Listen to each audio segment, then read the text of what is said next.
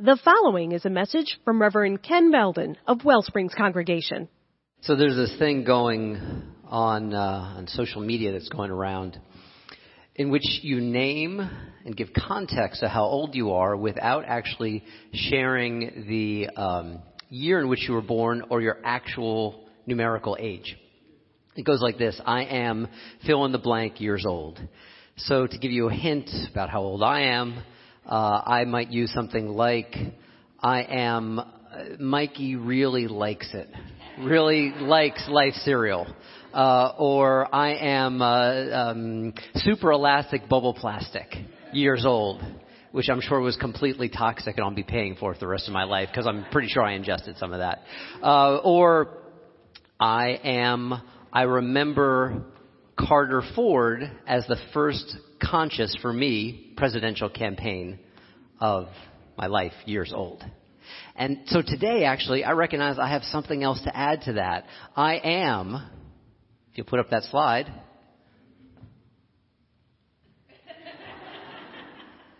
I am the Streisand and Christopherson version of A Star is Born, years old. I didn't see it. I was 6 years old. My parents saw it. I remember them talking about it. And actually, depending upon the different ages that we have in the house today, maybe you could answer that question differently.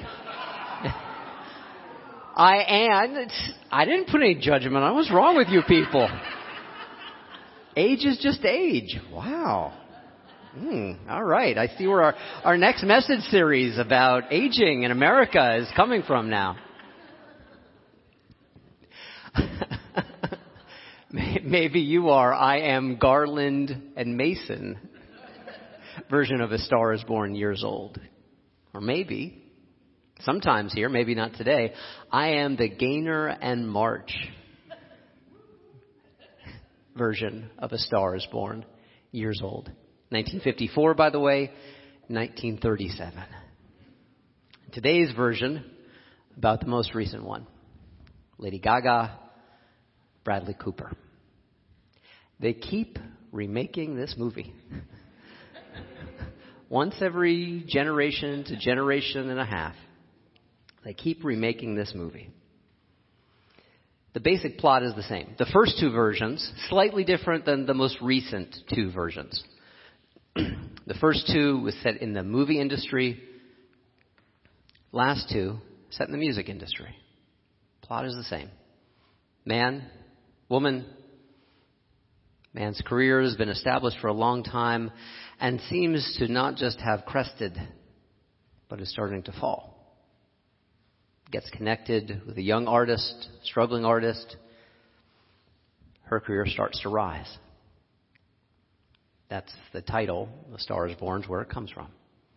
It's her story, in many ways. Its most recent version, I know it was a super big, mega hit.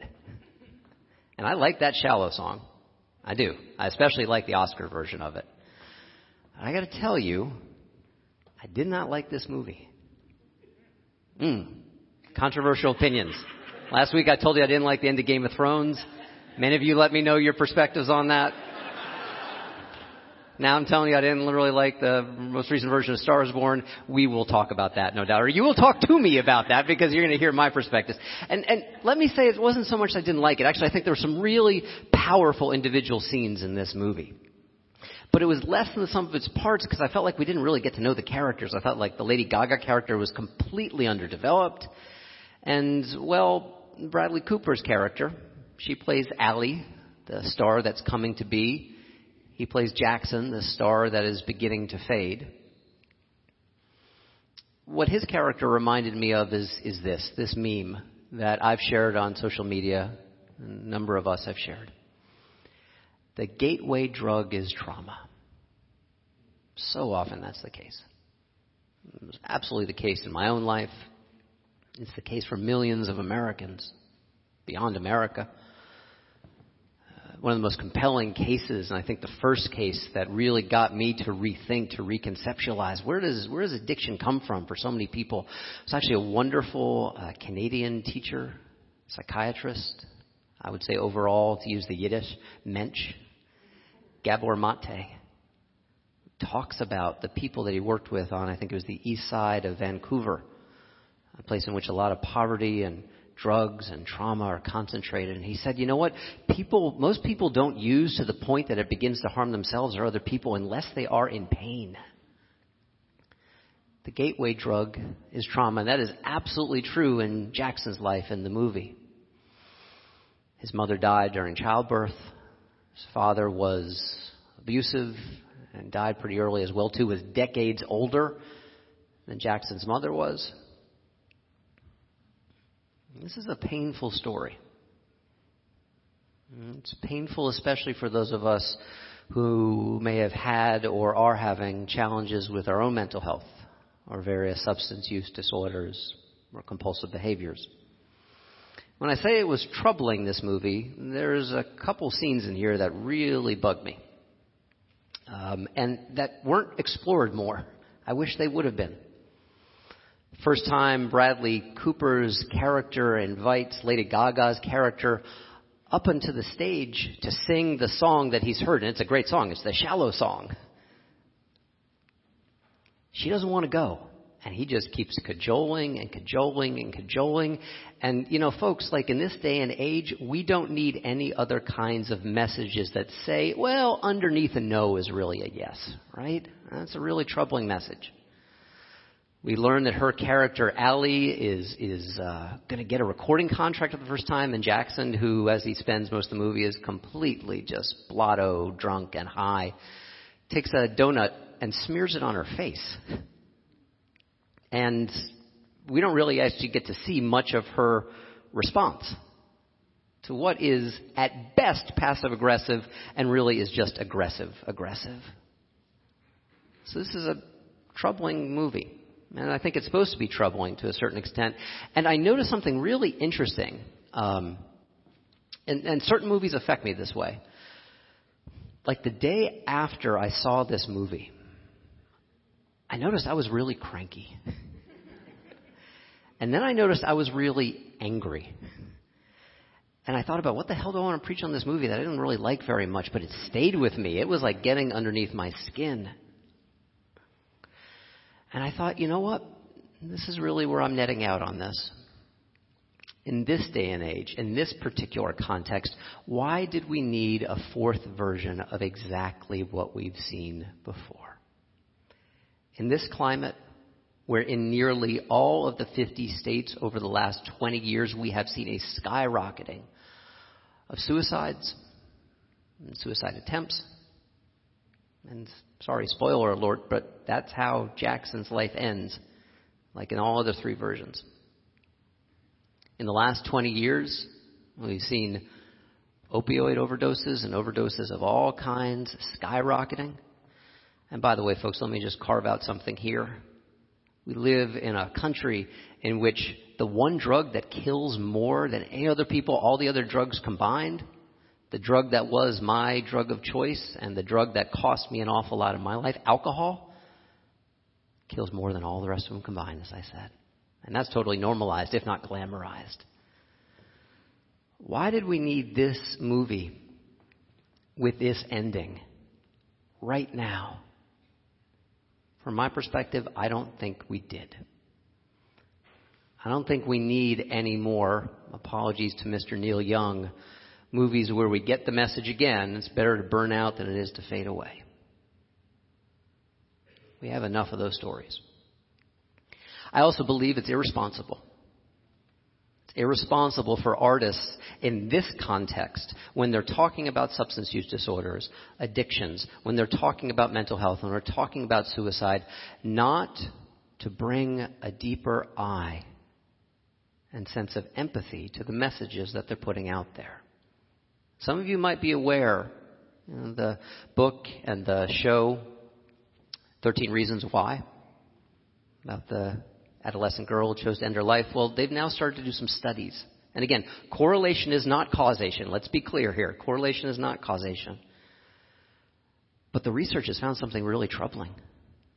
That after that show was released, and there was a lot of buzz about it, adolescent suicide spiked, while actually controlling for a whole bunch of other features that ethical researchers control for. Now is a time, cause for pause. So when I say I'm angry after seeing this movie, I am not angry at the characters. I have empathy, compassion for people who choose to end their own life or who attempt to end their own life, and the circle, the orbit around them that is forever changed by those decisions. I'm disappointed in the filmmakers. I don't think we needed this film.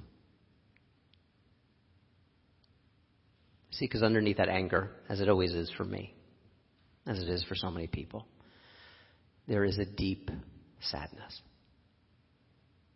a heartbreaking sadness, a sadness of what has broken our hearts here at WellSprings. People, beloved people here, members of this community that we have lost to suicide and overdose. And even if you haven't been a part of WellSprings for all that long, maybe you have, you might know people who've been affected by some of the mental health challenges and suicides of teens in our area. We need a better story. And we need artists who can tell better stories. What I want to say is that, to borrow a line from a song in this movie that I also liked, it was actually written by Jason Isbell, who I preached on last week, maybe it's time to let the old ways die. And to let the old ways die are telling stories that don't point at the fact that recovery is real. Those are the stories I want to have told. I imagine all of you know who this is.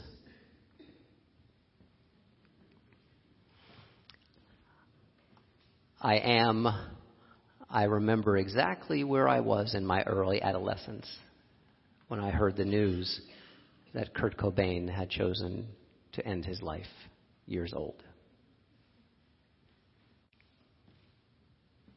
There's a one-man play called very pointedly Career Suicide.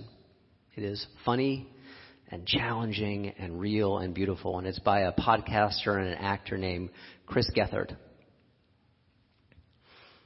What he says as he tells this story of his own recovery from mental health challenges so severe that he thought of ending his life repeatedly is he said, this is part of the stigma of mental health and being open about our challenges, is he had people tell him, but you're so creative. You're so creative. And if you take that antidepressant or if you go to therapy, if you get help, won't you stop being creative? Because we've got this story that we have to suffer for our art, that despair equals creativity. And Chris Gethard tells a story, and he starts talking about Kurt Cobain, and he says that story, that to be creative you got to suffer to the point of some people for death, is absolute bullshit. And he says, I wish Kurt Cobain was alive. I wish someday I'd walk into a Target and I would see Chris Cobain does Christmas classics. Because that would be better for Kurt Cobain and the people who loved him. That we can get over this image of the heroic suffering artist and just allow them to be people. That is a better story. It's change beyond stardom. It gets at what is for me the heart of all life-giving spirituality. This is one voice of it. It's from the Tao Te Ching, the Chinese source of wisdom, the Book of Changes. And sorry, this isn't a gender-inclusive version. I couldn't find one online. And what I really want to do, you can see the whole thing, but I want to focus on those core two conjoined sentences. Therefore, the stiff and unbending is the disciple of death. The gentle and yielding is the disciple of life. Thus, an army without flexibility never wins a battle. A tree that is unbending is easily broken. Therefore, the stiff and unbending is the disciple of death. The gentle and yielding is the disciple of life. To live is to change, and to thrive is to change in such a way that we are continuously allowing ourselves to take the form that life is calling us to be. Over and over again. To live is to change, and to thrive is to change in such a way that we are allowing ourselves to change into what life is calling us to be. I think the Tao is absolutely right in this case. One of the things I did really like about this movie, and it was subtle, Jackson's character, the entire movie, looks the same. Allie changes form, shape, how she appears, all kinds of ways. And to me, actually, that points at something that's off the screen. I mean, 8 different presentations of Lady Gaga of herself to the world. Trust me, this could have been 10 different screens. And if you know anything about Lady Gaga herself, she is a survivor of multiple kinds of trauma. She just isn't a great artist, although I believe she is. She is someone who moves beyond simply just surviving into an expression of thriving as she shares her gifts in real life. So, the rest of my message today, what I want to share is my director's cut. My alternative vision of A Star is Born, Cooper and Gaga version. He does not take his life. He recognizes he needs to apologize and make amends for the harm that he has caused. In my director's cut, it's actually 2 director's cut because there's 2 alternative versions in which they stay together and there's one in which they don't, and I'm not particularly bound up or attached to either of them. But in my alternative reality for these characters, they both live. He recognizes that in order to live, he does not have to be a leading man any longer. He ends the really egoic, egotistical judgments about what her career should be. In this alternative Ken Belden director's cut, we learn a lot more about her character, where she comes from, who she is. We see them both, whether staying together romantically or not, doing the work in which they begin to recognize the sizable, real, meaningful impacts that what are called adverse childhood experiences, childhood trauma, have on their lives and on millions of others' lives. They learn flexibility and acceptance with those inner painful emotions that all of us have as human beings, rather than trying to blot them out. In my alternative director's cut version, one scene is absolutely necessary. It is the scene that is in the movie most painful and is the triggering event for Jackson for a time entering rehab. But then again, the rehab scenes aren't done very well. We don't see any of the aftercare. I'm like, people, where's your aftercare? Where are the relationships that are holding you? I know this is the way I think right now. I apologize. But folks, we need this. It's not just a joke. We need these stories. We need someone to model as artists a better telling of that story. So it's not you just get out of rehab, you return to your life, a triggering event happens, which in this case is Allie's really the closest thing to a villainous character we have, who essentially tells Jackson to kill himself, and he does, because he'll be an embarrassment to her. The scene that gets that all started is Jackson is invited to the Grammy Awards, at which Allie is nominated for 3 different, New Artist Awards, and she wins. And Jackson thought first he was going to do this Roy Orbison tribute as the lead singer. But he doesn't. He's just in the backup band. And you can see his ego, his pride kind of shatter. And he gets drunk and high before he goes on stage. And he's just blotto, barely conscious. And then she wins the award for Best New Artist. And he stumbles up to the stage. embarrassing himself and her, and he loses control of his bodily functions. It is a painful scene. In my alternative ending, whether they're together romantically or not,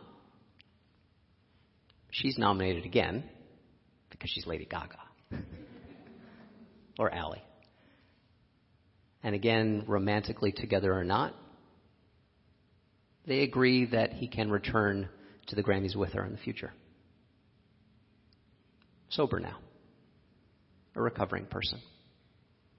And maybe he's in the backup band again. I haven't quite figured that out in my version. And he's okay being in the backup band. He does not have to be a star any longer. This attachment to celebrity that causes him great pain.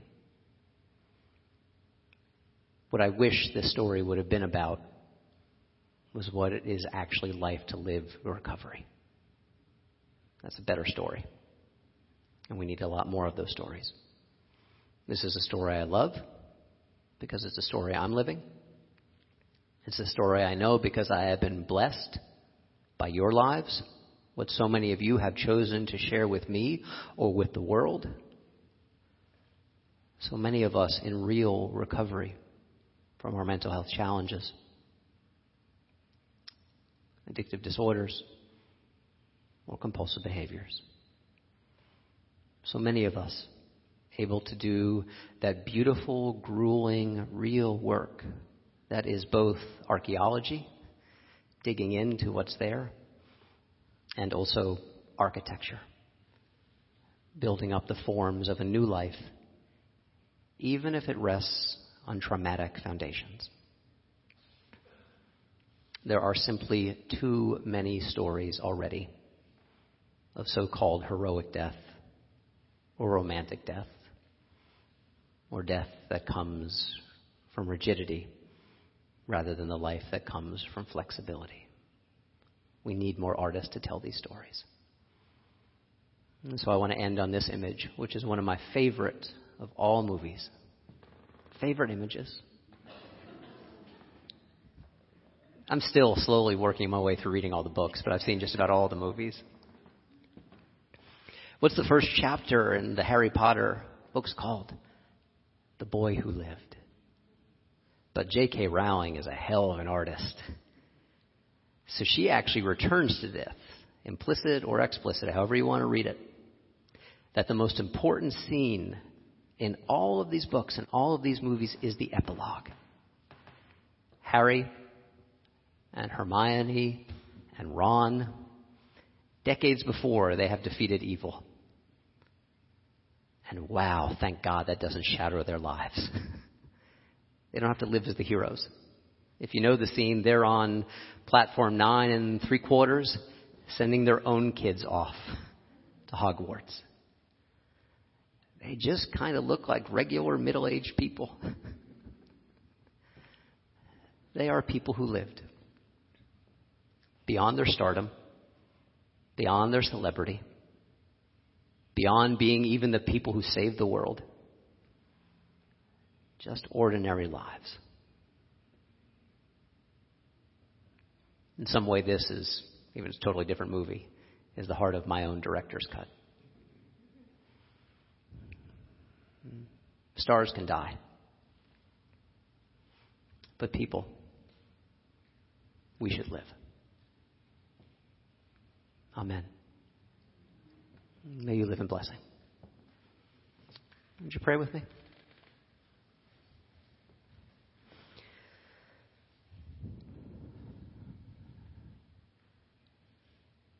Breathing in and breathing out. Wherever we are in the process of our own change, just merely getting by, surviving, if that's true for you right now, that is perfectly okay. You are welcome here. You are loved here. And if right now you are struggling so deeply that you're not even sure you're going to survive, well, you belong here. You are with people who will get it. And if you're thriving right now, you belong here too. The world needs your love, our love, your better story. May we all shine on, my friends. May we all shine on. Amen. If you enjoyed this message and would like to support the mission of WellSprings, go to our website, wellspringsuu.org. That's WellSprings, the letters uu.org.